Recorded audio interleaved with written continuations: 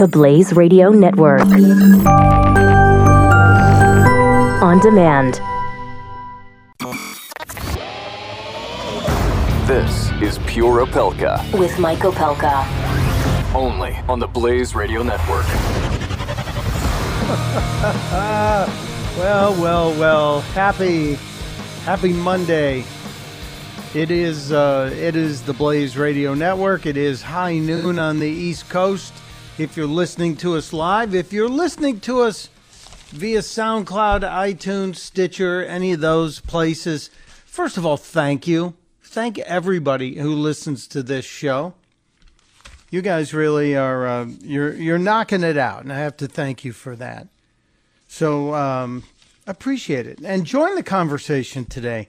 I know we started doing free-for-all Fridays, but you know what? You're welcome to call in on any topic on any day at any time. And yes, it's Monday, so we'll talk to Dr. Wendy a little bit later in the show. But if you want to get in on the action today, if you want to discuss what's up, 888-900-3393, 888-900-3393. And any home remedies to my conundrum that I posted on Twitter are welcome. You see, as I'm up very early scouring for stories and trying to lay out the show, I do a couple of things. One of which is to take a break about 2 hours before we kick off. And I go outside and try and do just a little work in the garden. And I'm out in the garden and I saw this little vine growing, and I thought, oh, that's an evil little vine. What's it doing messing with the hydrangeas and with the rhododendrons? Cut it out. So I proceeded to cut it out, only to have a neighbor come over, and he goes, man, do you have a lot of poison oak in here? And I thought, oopsie. And I had pulled this vine out from about 10 different plants and a pretty good chunk of the garden that I was taking it out of. And because it was just a spur-of-the-moment thing, I didn't grab my gloves and I wasn't wearing a long-sleeve shirt. And so then I went sprinting into the house. And all I remember of poison ivy and poison oak and what happens if you come in contact with it, well, I mean, I know exactly what happens if you come in contact with it. But the first thing you're supposed to do is not touch anything, your face, your shoulders, just everything should be left alone. Accent on everything, emphasis on everything, until you can get the oils from the plants off your hands and maybe even off your clothing. And my buddy, one of my golf buddies said, get the water as hot as you can, stand, and then rinse off your skin for as long as you can. So I was doing that. My arms from the elbows down look like, well, they look as red as a guy who makes the mozzarella by hand. You know, the guys who would knead the mozzarella cheese by hand in the 112-degree water. And they were beet red for quite a while. I don't know if I got it all off in time. Then I coated my arms in Dawn detergent, because that's the one that gets the oil off of the ducks, right? On those ads. And I thought that would be a good idea. And then somebody else sent me a message saying, no, you need to use Purell. And I don't use the Purell because I think it's dumb to do all that, because I think it defeats your body's ability. So I put the word out, and if any of you know a really good poison oak treatment and or method to stop it, somebody sent me this thing from a site called Tech Labs and Tecnu, Tecnu. Maybe we need to pitch them as a sponsor. But right now, thank God, we may have gotten to it quickly enough, but I had nearly scalded my arms from the forearms, elbows down, and I scrubbed up and covered up, and I don't think I'm going to need the calamine lotion or anything else. But I always think it's a good idea for us to share those kinds of kinds of tips, right? So we can all be together on this. We're all in this together. And if you want to send one in, you can send it via Twitter, at StuntBrain on Twitter, at StuntBrain, all one word, StuntBrain. And you can also call it in, 888-900-3393. But I hope I dodged a bullet, because I have had that poison oak and poison ivy from this woodland garden we have in the past, and it is absolutely zero fun. All right, where to go? Do you believe in the rule of threes? Do you believe in the three theory, that when famous people pass away, they pass away in threes? If so, is there one more to drop, as they say? I almost said shoe.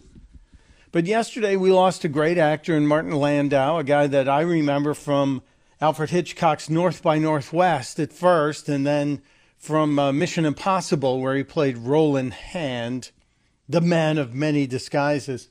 And then ultimately, you probably remember him for the Oscar-winning role he played in Ed Wood. And so we lost a great actor. He was 89 years old. And a big fan.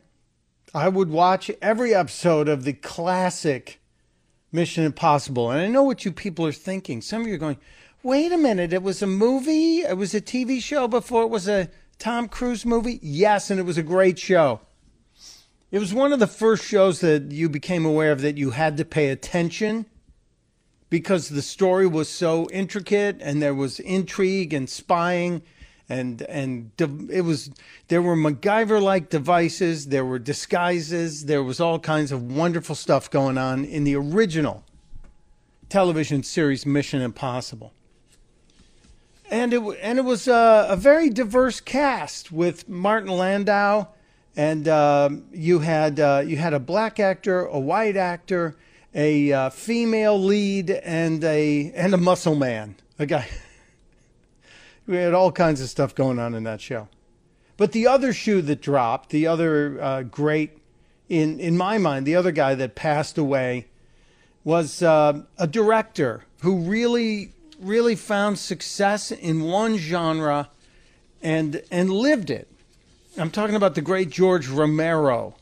George A. Romero, if you want to be technical in the Hollywood times, because, there are different George Romeros out there, but he had the George A. Romero name in the Hollywood registry. George Romero, a filmmaker who really should be getting a parade from anybody who likes, what's that show with the zombies that Jeffy likes? The Walking Dead. Yeah, thank you, Ellie. I tried to watch an episode of Walking Dead, and I'm out after like 5 minutes, because it's not Dawn of the Dead. It's not Night of the Living Dead. It's not a George Romero film. And it is, in my opinion, derivative and entirely too slick. The original Night of the Living Dead, made back in, 1968, I think he made it, for about $110,000, begged, borrowed, and stole to make Night of the Living Dead. He co-wrote it with his friend John Russo. The movie was the thing that midnight movies are legend for. Absolute rough production values, tiny script, a little bit of a morality play, a little bit of a social commentary, and yet at the end of the day, you were okay with it because you realized, yes, it scared the hell out of me, but at the end of the day, you realize this is only a movie. Only a movie. I remember seeing Night of the Living Dead on a late TV show, the Chiller Theater type TV show that played 100 million years ago in Chicago. And I remember coming home after work, and it was about 1 o'clock in the morning, and everybody was asleep in the house. Remember, this is a house with 9 kids. This is a house where Nothing goes on that someone doesn't hear about it. Someone else doesn't catch up. So I'm awake late at night watching, because I couldn't sleep, just came home from work, watching this WGN TV chiller theater kind of a movie, and it's Night of the Living Dead. I had never seen it. And I started watching it and couldn't turn it off. Not only could I not turn it off because you wanted to make sure we were all going to be okay, that the zombies weren't going to come to life and eat everybody, but I had turned on every light in the house. And for some reason, my mother heard me and came down and went, "What is going on down here?" Literally every light downstairs was on, and I had checked every door. And you're probably thinking, why? What was so scary? What possibly could have happened in this movie, Night of the Living Dead? What could George Romero have shown us that would have frightened us so? And I have to tell you, it was news reports like this. At this hour, they report the level of the mysterious radiation continues to increase steadily. So long as this situation remains, government spokesmen warn that dead bodies will continue to be transformed into the flesh-eating ghouls. All persons who die during this crisis, from whatever cause, will come back to life to seek human victims unless their bodies are first disposed of by cremation. So there it is. I'm not sleeping. I'm wide awake. I've got all the lights on. And now my mother's down there with me, and she's trying to say, "This is craziness. What the heck is wrong with you?" And I said, no, you got to watch this. And she just said, "I'm going back to bed." But my favorite part of the original Night of the Living Dead was the sheriff, the character of the sheriff who they had out leading the people around to round up the zombies in the daytime. He was, well, I guess you could say he was gold, Jerry. He was pure gold. Away in the fire. We don't want it getting up again. All right, I got you. Chief McClellan, how's everything going? Oh, things aren't going too bad. Men are taking it pretty good. You want to get on the other side of the road over there? Chief, do you think we'll be able to defeat these things? Well, we killed 19 of them today right in this area. Those last 3 we caught trying to claw their way into an abandoned shed. They must have thought somebody was in there. There wasn't, though. We heard them making all kind of noise. We came over and beat them off, blasted them down. So the sheriff is about as raw as you can get, but my favorite assessment comes when the sheriff is asked about taking out the zombies and what it takes to knock them out. Like if you're surrounded by them and if you find yourself completely without an escape route. And this is just, to me, this is the essence of the original movie from 1968, when the sheriff answers the question about the zombies. Are they slow-moving, Chief? Yeah, they're dead. They're all messed up. Perfect. They're dead. They're all messed up. And if you didn't see Night of the Living Dead, but then a few years later you tuned in, when George Romero finally made enough money off the original, it was 10 years later that Night of the Living Dead had been a cult classic in the theaters, that George Romero made Dawn of the Dead. And it was the same concept, just 10 years later with better special effects and color film, not black and white film, and more than one handheld camera. And it was a social commentary on where we were as a society. And I think that's what a lot of people, that's why George Romero's classics stayed with us for so long. So same problem, radiation hits the planet, everybody that's died in the last few days is suddenly reanimated and they're flesh-eating monsters. And the rest of us have to deal with it and try and stop them. But if we don't, one bite and you're joining. It's just like vampires. But George Romero managed to put more social commentary in Dawn of the Dead than he did in Night of the Living Dead. You're curious, aren't you? Well, come on back after the break and I'll give you the samples and the examples of of the genius of George Romero, a guy we lost at 77. And I'll also share the thoughts on George Romero from a friend who is a horror movie iconist, I guess we can say. An old friend who wrote to me today to tell me some George Romero stories. Yeah, we'll get to the politics. We'll get to James Carville.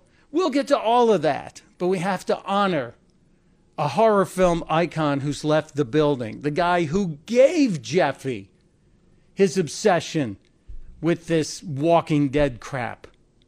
My tribute to George Romero and Dawn of the Dead continues next on Pure Opelka. You're listening to Pure Opelka with Mike Opelka on the Blaze Radio Network.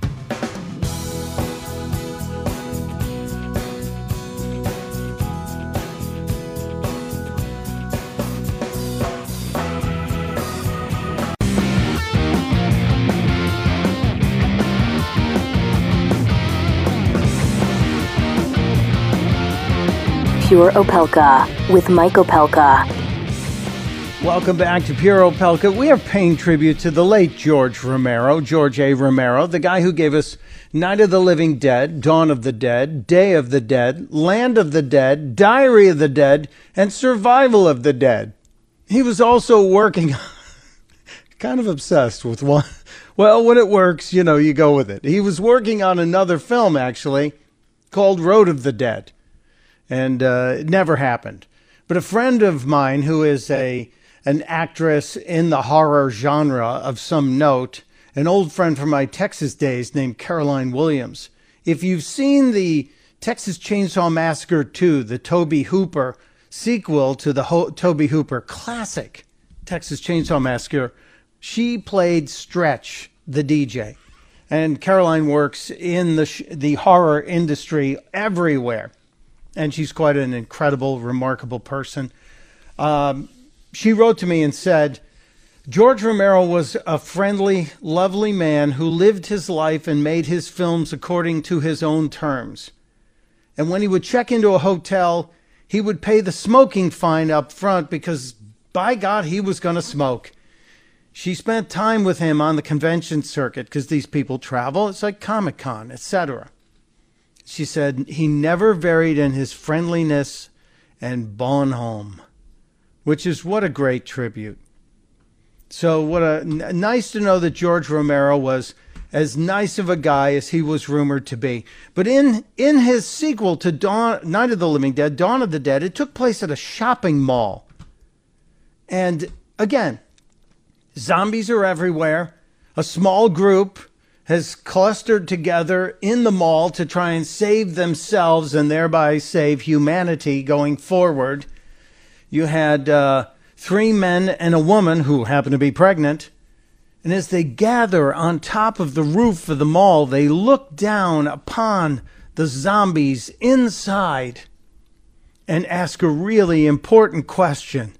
And the answer was perfect George Romero, classic sarcasm and social commentary. What are they doing? Why did they come here? Some kind of instinct, memory of what they used to do. This was an important place in their life. It's some sort of memory and instinct in what they do. It's a place that was important to them in their lives. I'm sure there's 1 or 2 more lines from the movie that I have to share with you throughout the show. But we need to salute great filmmakers like George Romero and great actors like Martin Landau. Thank you for your contributions in scaring the heck out of us and entertaining us. We hope you've made it to the next reward, the heavenly one. Rest in peace, Jane. We'll be right back.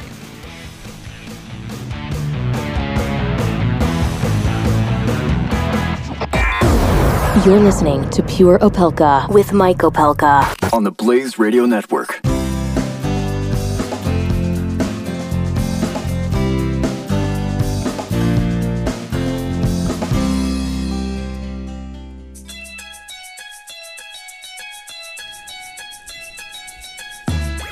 You're listening to Pure Opelka with Mike Opelka part of the next generation of talk radio on the Blaze Radio Network. Can I just, I had something planned to go to in this break here. I actually had a serious news story to go to. Well, it's sort of serious, but it's the Blaze Radio Network, and the host privilege has been employed. So I can just change the rundown, put this story off to the side, and say, what the hell is going on? Seriously, what? Last week we talked about gender reveal parties. Remember? Remember the story about the gender reveal parties and how there was a writer in Cosmo who said that gender reveal parties would scar the unborn child? It's interesting, isn't it? It's interesting that so many on the far left, so many in the very, very liberal part of our lives and our universe, so many of those folks are concerned with the mental health of an unborn child. But if it's not the right gender to be revealed, they might want to go in there and undo that life and kill that unborn child. Right? Right? Well, here's a different turn on the gender reveal party, and this is out of Coleraine Township in Ohio, as reported on USA Today today. And no, I'm not stuttering. It's USA Today today. Today on USA Today. Today. A woman was hosting her own gender reveal party where 9 people were shot. Now, did you hear this story? This story got past me last week. I guess it's because it wasn't Chicago that we didn't pay close attention to the fact that 9 people were shot at a party in Ohio. The shooting actually killed Autumn Garrett, a 22-year-old of Huntington, Indiana. How tragic. A 22-year-old's life was cut short, wounded 8 others. Cheyenne Willis, the 21-year-old, was throwing the party to tell friends and family that she would be giving birth to a boy in the coming months. What makes this doubly tragic? What makes this a greater tragedy? In fact, beyond the story here that Autumn Garrett, a 22-year-old, was killed in the shooting that happened at this party, the shooting that hit Autumn fatally and wounded 8 others. The tragedy here is the entire party was apparently held on false pretenses. She wasn't pregnant. Now why? Why was this party even happening? Why did this party have to happen? A party that killed somebody, wounded 8 others. This is so distressing. This is so distressing. Why?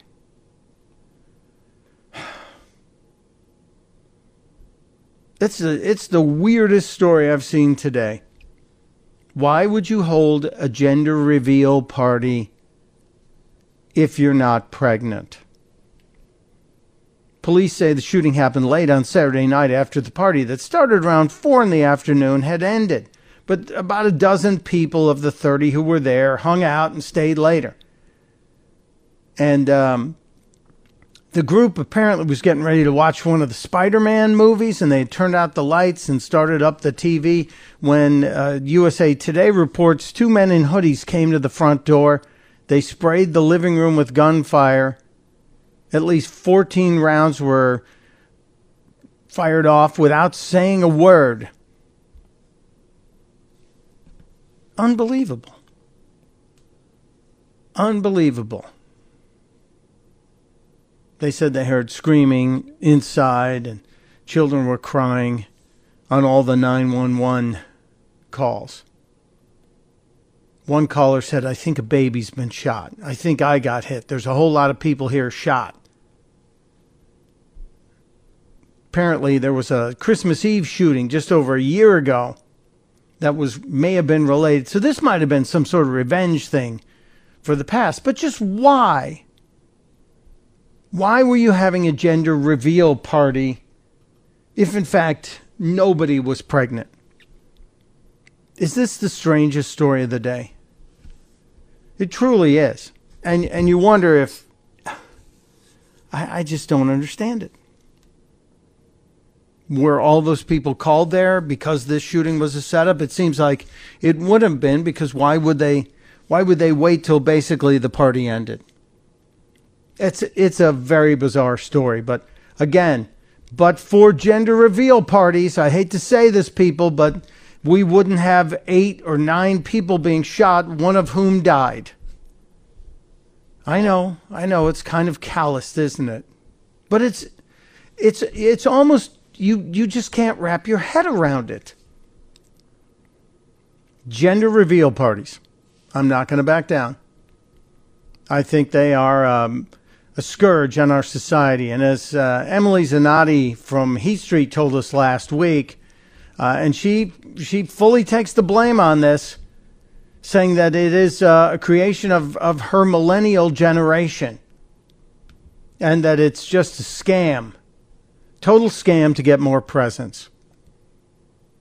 I wish somebody in the Ohio area there would who knows more about this would tell us, but apparently this story is kind of unfolding as it's a follow-up because the original shooting happened on the 8th. So it was 2 Saturdays back that this actually went down. So very bizarre story. Very bizarre story. Hosting her own gender reveal party, 9 people were shot. She wasn't pregnant. And you wonder how that came up. Maybe somebody was doing a follow-up to make sure that there was no trauma in the soon-to-be mother with her child. And I guess they discovered she wasn't pregnant and never had been pregnant. Really maddening story. Really maddening story. I also tweeted out a couple of things that are very visual, and I hope you picked up on them, that you should see. One of them is the video that our friend Brian Lilly sent us from Ottawa, Canada. The guy who got the dash cam, and on the first day he recorded a bicyclist running a red light and getting absolutely thrown into the air by the car next to him, and then walking away. Luckier than this person was, getting hit by a car, a moving car, and being able to walk away with a wounded bicycle and a bruised hip. Just an astounding story. And then the other one came out of Wimbledon. If you watched Wimbledon, yes, congratulations to Roger Federer for an astounding 8th singles championship. But 2 days before, Kim Clijsters was playing in a doubles match, and she was being heckled by a fat guy up in the stands. And she couldn't take it anymore and actually invited the guy down on the court to see if he could, in fact, return her serve. And as this fat guy was allowed to climb over the wall and come down on the court, which I couldn't believe Wimbledon had a sense of humor, Clijsters jumped in and said, if you're going to be on the Wimbledon court, you have to wear all white because those are the rules. And she pulled a spare tennis skirt out of her bag, and this guy proceeded to put that tennis skirt on over his shorts, and he looked like a stuffed sausage in a casing that was about to burst.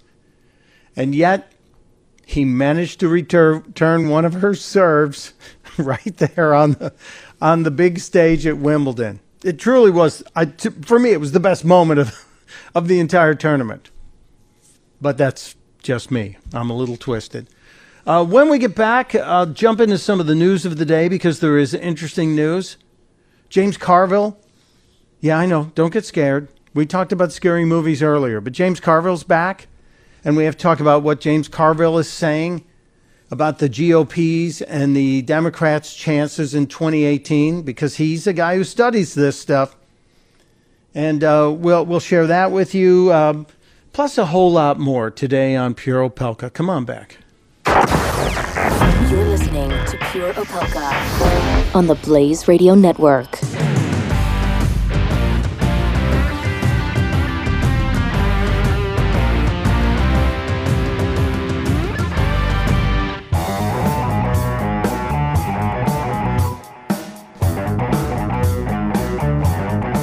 You're listening to Pure Opelka with Mike Opelka on the Blaze Radio Network.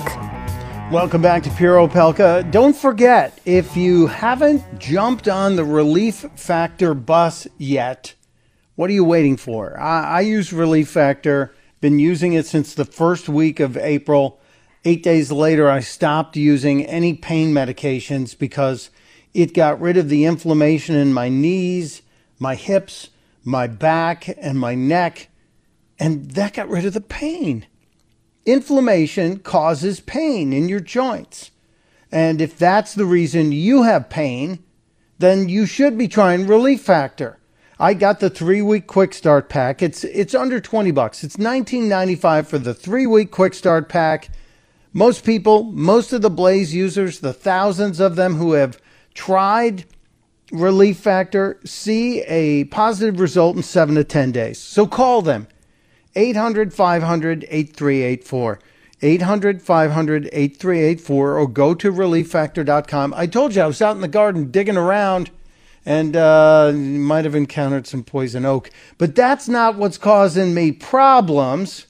Well, at least not yet anyway. We hopefully got that off. But I'm able to jump up and down to get into the garden to get my life back because I use Relief Factor.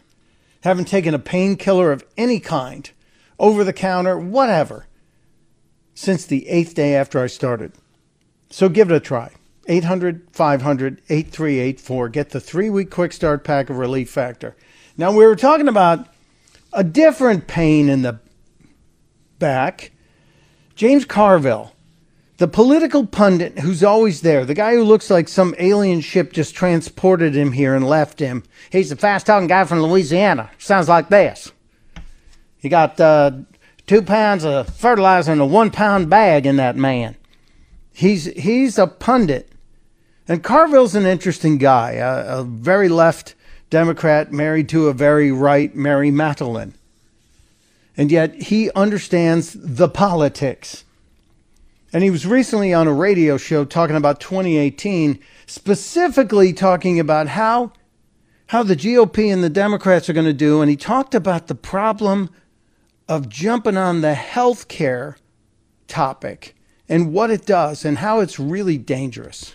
The problem on health care is simply this. Anybody that moves to change health care loses. When Bill Clinton in 1993 moved to change the health care system, it cost him.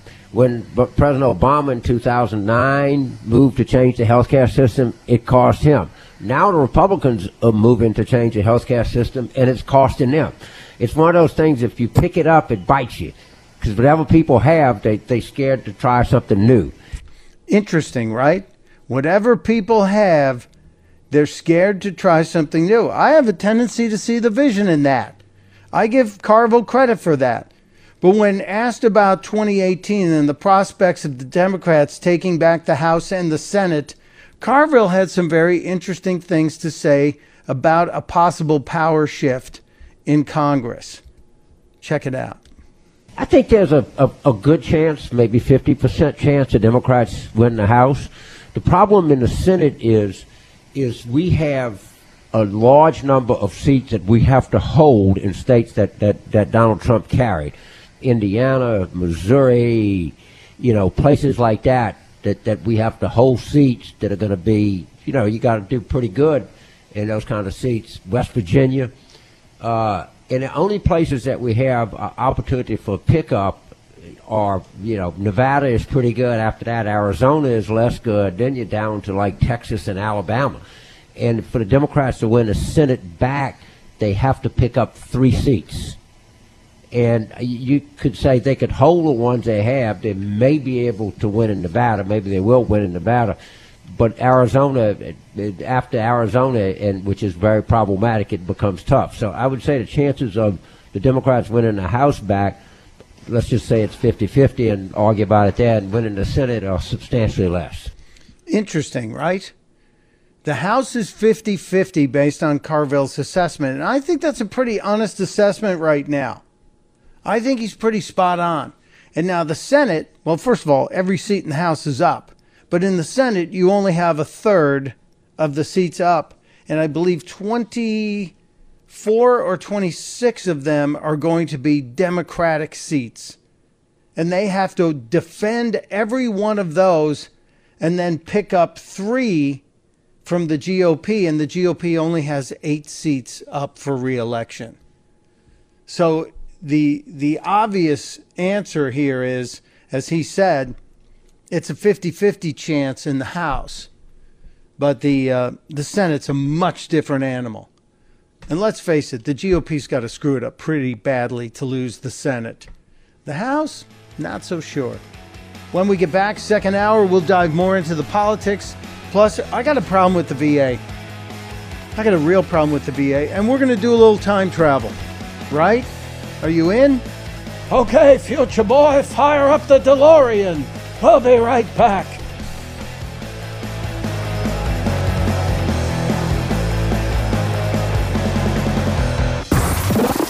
Pure Opelka. With Mike Opelka on the Blaze Radio Network.